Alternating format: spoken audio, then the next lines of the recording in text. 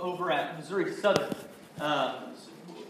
leading a Bible study and a breakfast for a baseball team there. The coach goes here, Bryce and his family go here, and so we have a chance to serve them this morning, and so we sent the team over there. And then had people in the first service, and now happy and excited to have you in the second service as we worship in different capacities around the world, I guess. Maybe not on the other side of the world, but across the south border this morning, worshiping all around as one church in different locations. So it's an exciting time, an exciting place to be where God is at work here at Wellspring. And I am privileged to be a part of it. Let's pray this morning, and then we're going to continue working our way through the book of Exodus. Let's pray. Father, thank you this morning for your word. I thank you for our time of worship this morning. And I pray that it was pleasing in your sight. Lord, I pray as we look at your word that you would challenge us, you would change us. We would see the picture the plan that you were preparing well before your son ever arrived on the scene. Lord, those that are a part of Wellspring that call this their home church, that are away from us this morning, whether they're away for spring break or serving in different places, Lord, I pray you would bless them, that they would carry your name and make it great wherever they are. In Jesus' name we pray. Amen. Amen. In the last couple weeks, we've been working our way through the plagues. There's been a full assault on the Egyptian gods, little g. There's been a full assault on who and what the Egyptians worship. Because God in His mercy knows that the weight that the Egyptians place simply cannot hold up. The gods don't have the power. They don't have the strength to see or to carry the weight that is placed on them when they are worshipped. And so God in His mercy has sent these 9 plagues up to this point. He's turned the water into blood. He's sent frogs and gnats and flies. And the oxen have been killed or sent with a sickness. And the plagues have unfolded. And it's all an act of mercy from God. Because what they have been worshiping, they being the Egyptians, what they have been worshiping does not have the power to bring fulfillment, to bring joy, to bring satisfaction in their life. God says through the plagues, time after time after time, what you are looking for is found only in me. And so He has sent the plagues, one right after the other, to try and get the Egyptians' attention, and it has not worked. This morning, we come to the final plague, the final stroke, where the people of Israel are about to be released after the Passover angel moves through the nation of Egypt.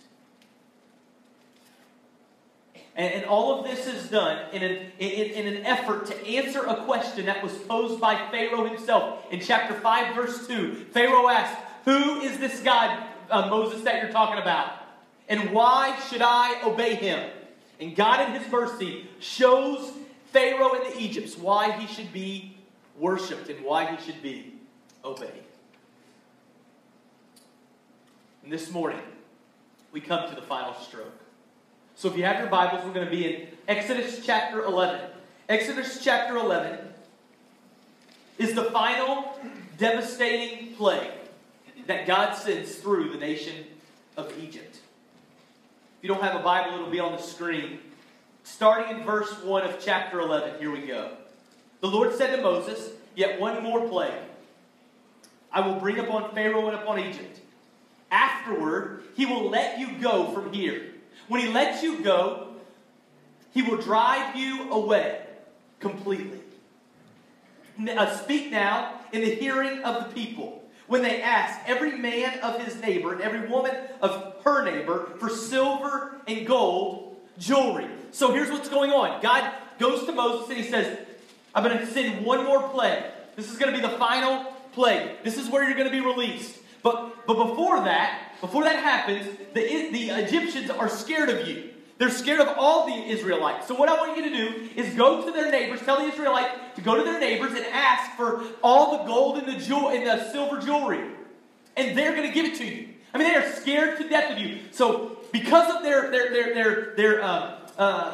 because they're scared of you, because they're nervous when you get around, after seeing all these plagues, when you ask for the jewelry, they're just going to hand it over. Now, when I read that, I thought, that's kind of tacky, right? I mean, they're just going to give it to them. They don't have to earn it or anything. And as I was doing some study, here's what scholar after scholar said. Just think of it as payment for the 430 years of slavery that preceded this particular moment. For 430 years, the Israelites have worked as slaves without any compensation. And now, God in His providence, God in His watching over the Israelites is providing payment for the work that they have given the Egyptians for 430 years. Eventually, they will take this gold and silver and they'll use it in the tabernacle as an aspect of their worship, which we looked at a few weeks ago. So they go to the Egyptians, they get this gold and this silver jewelry. The story continues. Verse 3, and the Lord gave the people favor in the sight of the Egyptians. Moreover, the man Moses was very great in the land of Egypt, in the sight of Pharaoh's servants and in the sight of the people. That last little line, in the sight of the people, I think it's referring to the Israelites. That Moses had favor in Pharaoh's sight and in the sight of the Israelites. Here's why that's important. When Moses was in the wilderness, God came in the burning bush and said, Moses, I want you to go and release the Israelites. Moses obeyed. He went to Egypt and he got there and he told the Israelites, hey, you've been in bondage for 400 plus years. I am here to release you. I am here to set you free. They got excited. So Moses went on to Pharaoh and he said, hey, I know you've had these guys in bondage for about 430 years, but I'm just here on behalf of God, and I want them released. And Pharaoh laughed and said, no, not happening. I'm not letting them go. In fact, I'm going to sentence them to hard labor. And so that's exactly what happened. The Israelites are sentenced to harder labor than they had before. And they're not excited about Moses' plan. In fact, they wish he would have just stayed where he came from. Because Pharaoh sentenced them to hard labor. People lost their lives. People were beaten as a result of Moses showing up. Now, after the plagues, after the 9 plagues are over, the Bible tells us that Pharaoh has found favor in the sight of the Israelites. Moses has found favor in the sight of the Israelites. And we see this doesn't happen very often on this side of eternity, but we see vindication. And I love that in God's providence, He allows Moses to be vindicated, to have favor in the sight of the Israelites. This is a great reminder for us that there are times that we will stand on principle, not because we want to, not because we think it's a great idea, not because of our personality, but because of principle, we have to stand. And people will turn against us, co-workers, neighbors, maybe even family. But it's a reminder that there are times that God will allow vindication to come on this side of eternity. And we can also rest assured that when that does not happen, that vindication is ours on the other side. When we stand on principle and we do what we know God has commanded us to do. Moses is vindicated. The story continues to unfold. Verse 4.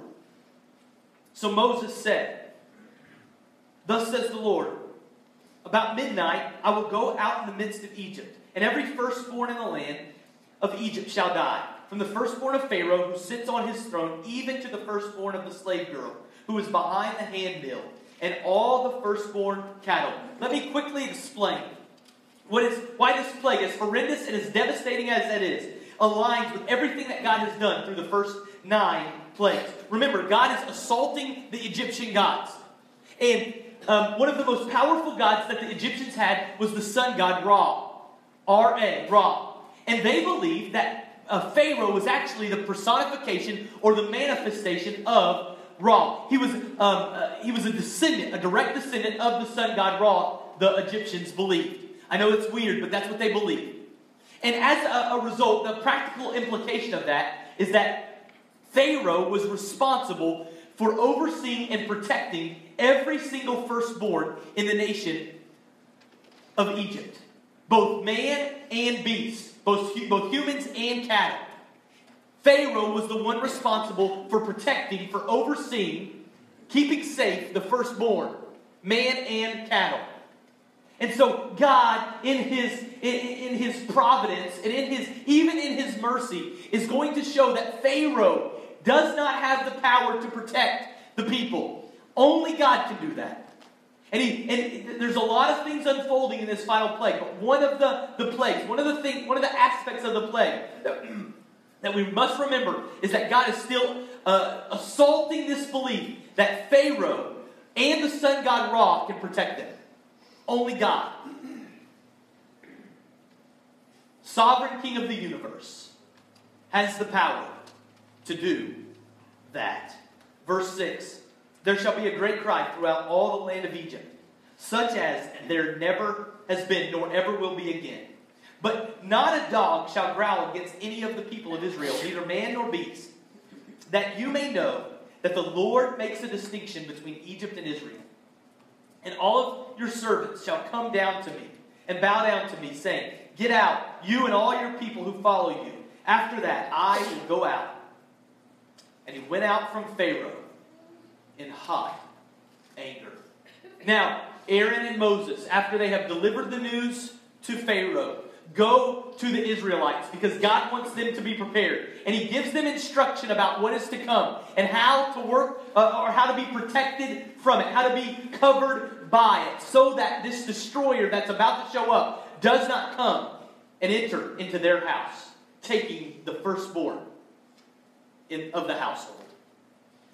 Moses goes and talks to the nation of Israel. And we pick up that part of the story in verse 1 of chapter 12. So if you have to turn over or you can continue to follow on the screen. Chapter 12, verse 1. Now Moses and Aaron are talking to the nation of Israel, sharing what's about to come. Verse 1. The Lord said to Moses and Aaron in the land of Egypt, this month shall be for you the beginning of months. It shall be the first month of the year for you. This is so cool to me. They're in the middle of the year. And God says, this is going to be so dramatic. This is going to be so powerful. This is going to be so life-changing that we're going to change the calendar. It's the middle of the year right now for you, but what I want you to do is I want you to switch the calendar over so that this is the first month of the year. In a sense, Israel, you are about to be born again as a nation.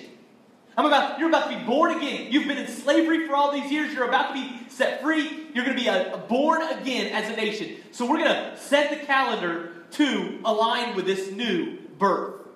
Make this the first month of the year. Verse 3.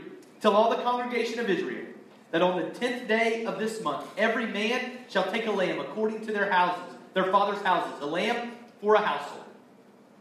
And if the household is too small for a lamb, then he and his nearest neighbor shall take according to the number of persons, according to what each can eat, you shall make your count for the lamb.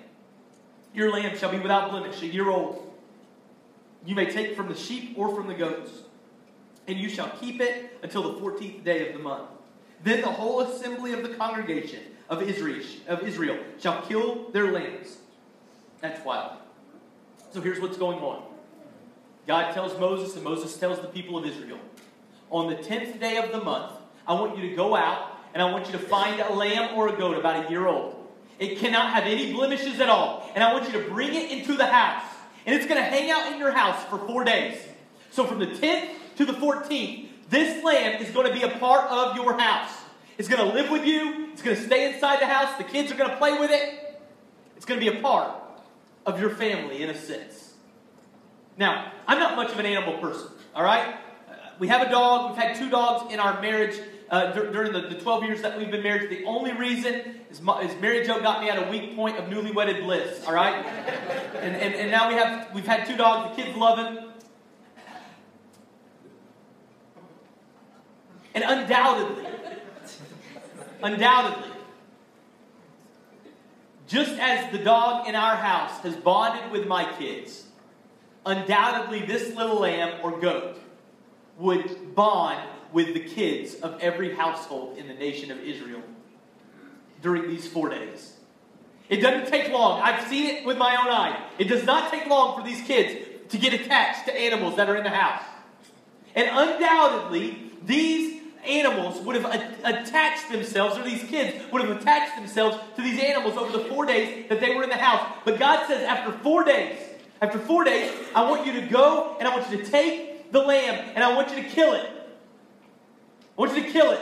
And I want you to drain the blood from it.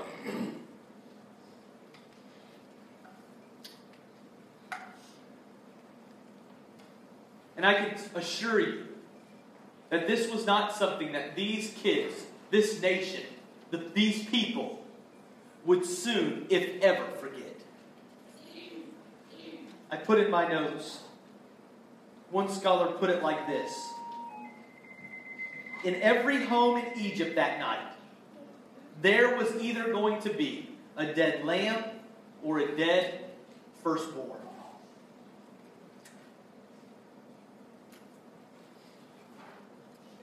And every single firstborn in the family would know from that point forward that the reason that they were alive is because a lamb had died in their place. This was a substitution. This was a substitution that instead of the firstborn dying, the lamb was going to die in his place. This was a substitution. Now, they didn't understand the picture. They didn't understand what was to come. They didn't have the full picture. They didn't have the full story yet, but you and I do. And we understand that this was a foreshadow. This was looking forward to about 2,000 years ahead of this time when Jesus was going to show up as a substitution for every man, woman, and child who would believe.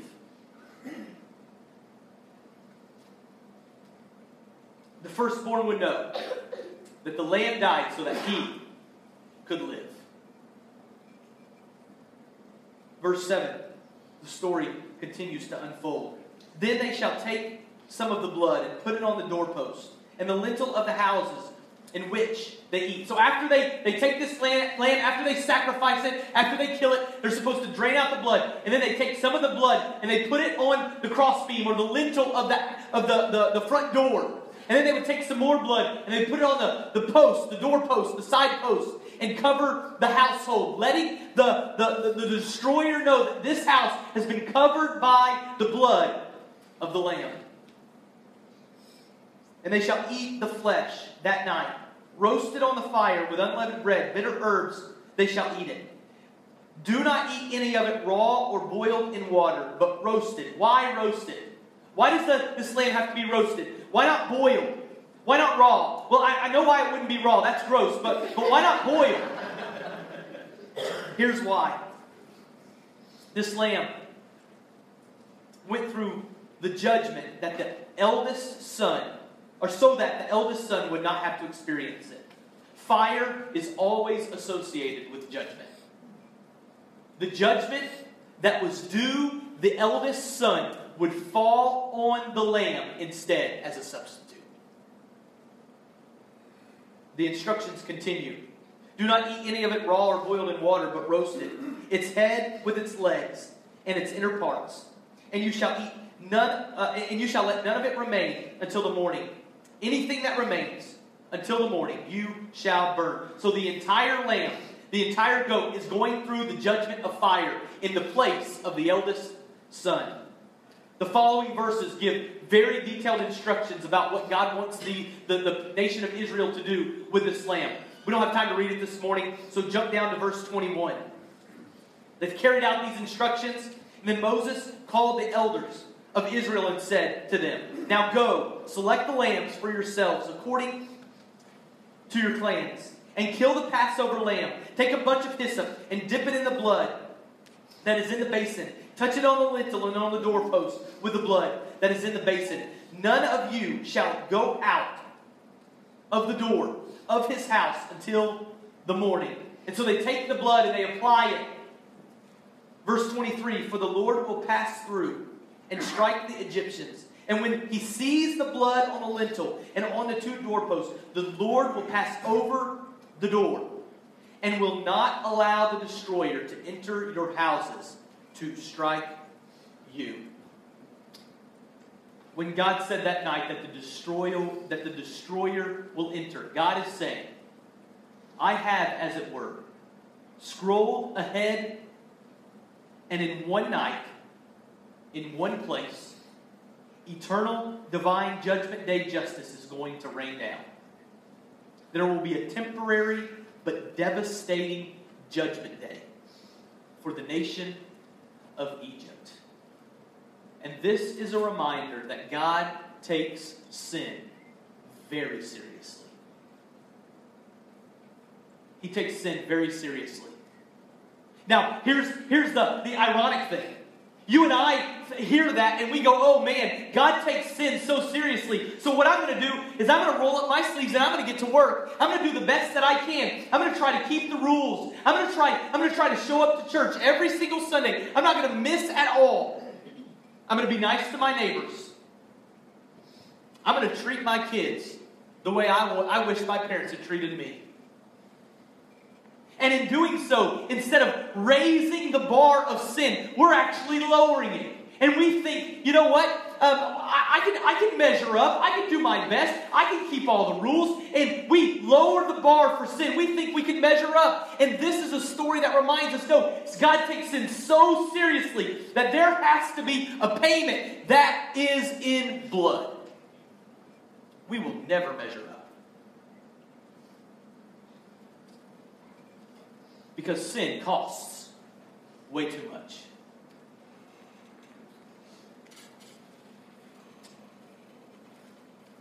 There was only one way that they were going to survive the destroyer. There was only one way, and that was under the blood of the Lamb.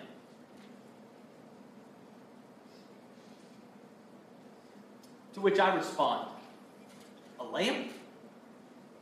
I mean, really? The weakest, mildest animal there is, a lamb? And God declares, once and for all, yes. The only way the eldest son will survive the destroyer is under the blood of the Lamb. Jump down to verse 29.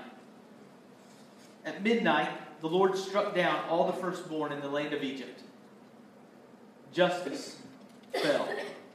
From the firstborn of Pharaoh who sat on his throne to the firstborn of the captive who was in the dungeon, and all the firstborn of the livestock. And Pharaoh rose up in the night, he and all his servants, and all the Egyptians. And there was a great cry in Egypt, for there was not a house where someone was not dead. Now this is so important. This is so important. The destroyer on the appointed night, the destroyer comes through Egypt. And every single house that does not have blood on the doorpost and blood on the lintel, the destroyer enters the house and the eldest son is killed. Now, this is important to understand. This is not just the Egyptians.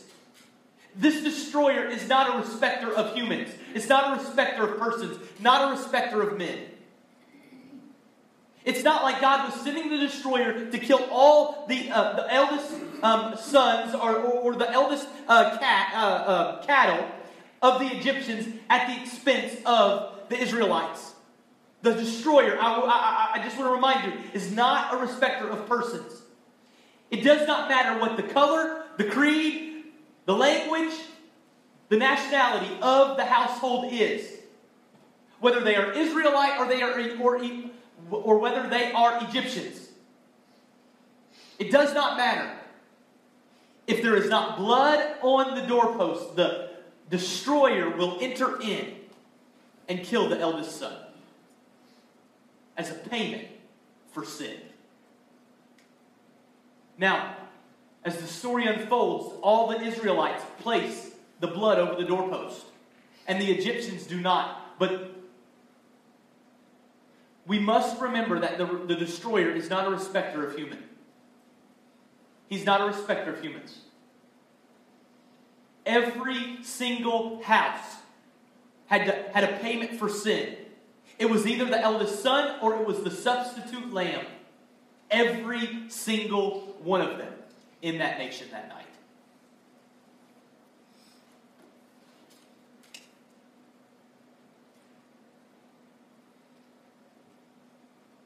Verse 31.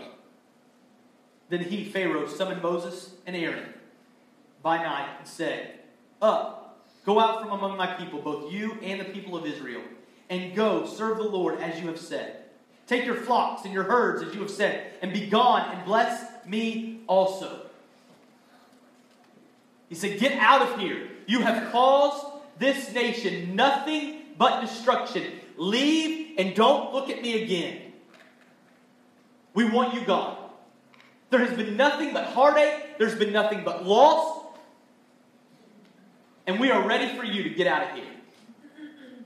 And so Moses begins to pack up with the nation of Israel, and they begin to leave. And they leave behind a nation heartbroken and destroyed. Now, when modern people hear this story, and maybe you're in this group this morning, you go, God, that's a little bit extreme. I mean, modern people hear that story and they go, God, why can't you just be like me and get over it? I mean, why go to such great heartache to prove that sin is important to you? Just get over it like I do. God, if you could be more like me, this world would make a lot more sense. This morning, I want to very, very quickly, I want to make an argument that there is no such thing as just getting over it. When there is a wrong committed, when there is a sin that is committed, a sin that is done, there is always a payment that must be made. Let me give you an easy example first. Suppose that you need some furniture. You got to go to the store, pick up some furniture, and then take it back to your house. And so you say, I know what? I know Scott has an SUV and a trailer, so I'm going to borrow it. And so you call me up and you say, hey, I know this is kind of weird, but we need to borrow your car. And we need to borrow your trailer. We've got some furniture that we need to go pick up. Would you mind if we do it? If we borrow it? Well, we have a rule. If you need to use it, you can use it. So I say, yes, we're not using the car. You can have it for the afternoon. So you come over to my house, you pick up my car, you pick up my trailer, you head to the furniture store. You pick up the furniture, take it to your house, and then you head back to pick up your car and drop off mine back at my house. On the way, you get in an accident. And you're like, oh my goodness, I have wrecked Scott's car. And so you call me on the phone and you say, Scott, I've got terrible news for you. I have wrecked your car. I will pay for it. I'll call my insurance. I've got coverage. Don't worry about it. I will pay for it. And I say, thanks. I appreciate that. We'll work it out when you get here. And then we work it out. You have the car paid for. You have it sent to the body shop. It's all fixed up. Everything's good to go. You have paid for the wreck. There was a wrong that was committed. Not on purpose, but there was a wrong that was committed, and you paid for it. Now, that's not the only way that the car can be paid for. There's two other ways. Number one, another way is this. You can call me up and you can say, Scott, I wrecked your car. I don't have money. I don't have insurance. I am in trouble. And I go, you know what? Don't worry about it. I'll get it taken care of. I'll get it taken care of. I will pay for it to be fixed. Now, was that debt just forgiven? Did it just go away? No. What happened was I paid for the debt myself. Now, we do have one more option. We could just leave the car wrecked. Maybe it works because it gets wrecked. But that doesn't make the wrong just go away. I am paying for it myself by driving the car that is in worse condition than when I loaned it to you. But in any of those circumstances, in any of those situations, the wrong just didn't just go away. Somebody paid the debt. It had to be paid by somebody. Let me give you maybe a more difficult situation. One that doesn't have something involved, something physical involved. Suppose that somebody that you love treated you poorly. Physically, emotionally, psychologically. Somebody wronged you. And you decide, you know what? I'm going to get them back. I'm going to pay them back. And here's how I'm going to pay them back. I'm going to treat them badly. Every time that they come around, I'm going to give them the cold shoulder. I'm going to treat them poorly. By giving them the cold shoulder. And every time they come around, and every time you ignore them, in your mind there's this ledger, and you're paying down the debt a little bit at a time, and paying down the debt a little bit at a time, until you feel like the ledger has been balanced. Or you're just mean to them. Every time they come around, your spouse, or your parents, or your kids, or your siblings, every time they come around, you're just mean to them. And every time you're mean to them, in your mind, the ledger is being paid down a little bit until there's a balance. Until the debt has been paid back for the wrong that they committed against you. Now, this morning we don't have the time to talk about this, but that makes you a hard person. You just decide, you know what, I'm going to be a hard person. I'm going to treat them poorly, and I'm going to treat them poorly until I finally have paid back the debt that they owe me. That makes you a hard person. It makes relationships difficult. And we'll have to talk about that more at some other point. But there is another option. There's another way to pay down the debt for the wrong that was committed against you. It's just to forgive them. It's to forgive them. It's so that every time that person comes to your mind, you're saying, I'm not going to hold that wrong that they committed against me. I'm not going to hold it against them anymore. I'm not going to hold it against them anymore. And you know what you're doing? You're paying down the debt yourself through forgiveness. But in either situation, there is no such thing as just letting it go. When a wrong is committed, there is always a payment. There is always a debt. And it must be paid. Let me give you one more example. Suppose a terrible person decides they want to take an explosive and blow up a bus with kids on it. Just the worst atrocity you can think of. And the evidence is overwhelming. I mean, this guy that the authorities found committed it. No doubt about it. And so they go, they find the guy, they arrest him, and they bring him before the judge.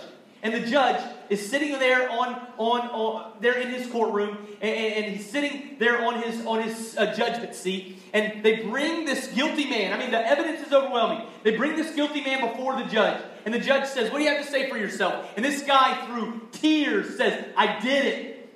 I am the one who committed the crime." And the judge stands up and says, "Sir, I can tell that you're sorry. I mean, I know all the lives of those kids, but I can tell in the deepest part of your soul, you are sorry. So you know what? I'm just going to let you go." And society would be outraged. Why? Because society is paying a debt that they don't owe.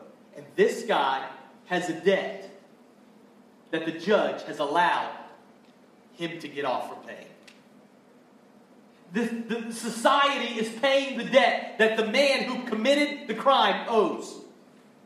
And the culture, the society, is outraged by it. Here's my point with all three examples. There is no such thing as just letting it go when a sin or a wrong has been committed. And if that is true between humans in relationships, how much more must it be true with the God of the universe? The perfect, righteous judge. How much more must it be true? That there is no such thing as just letting it go. When there is a debt, it must always be paid. But here's the amazing point of the story.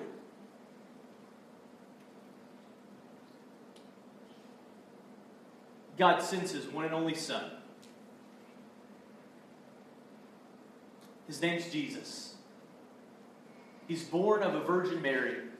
He slips into the sandals of humanity. He becomes one of us. He lives on this earth 33 years, and He does so perfectly, never sinning, never committing a wrong, never doing anything against another person.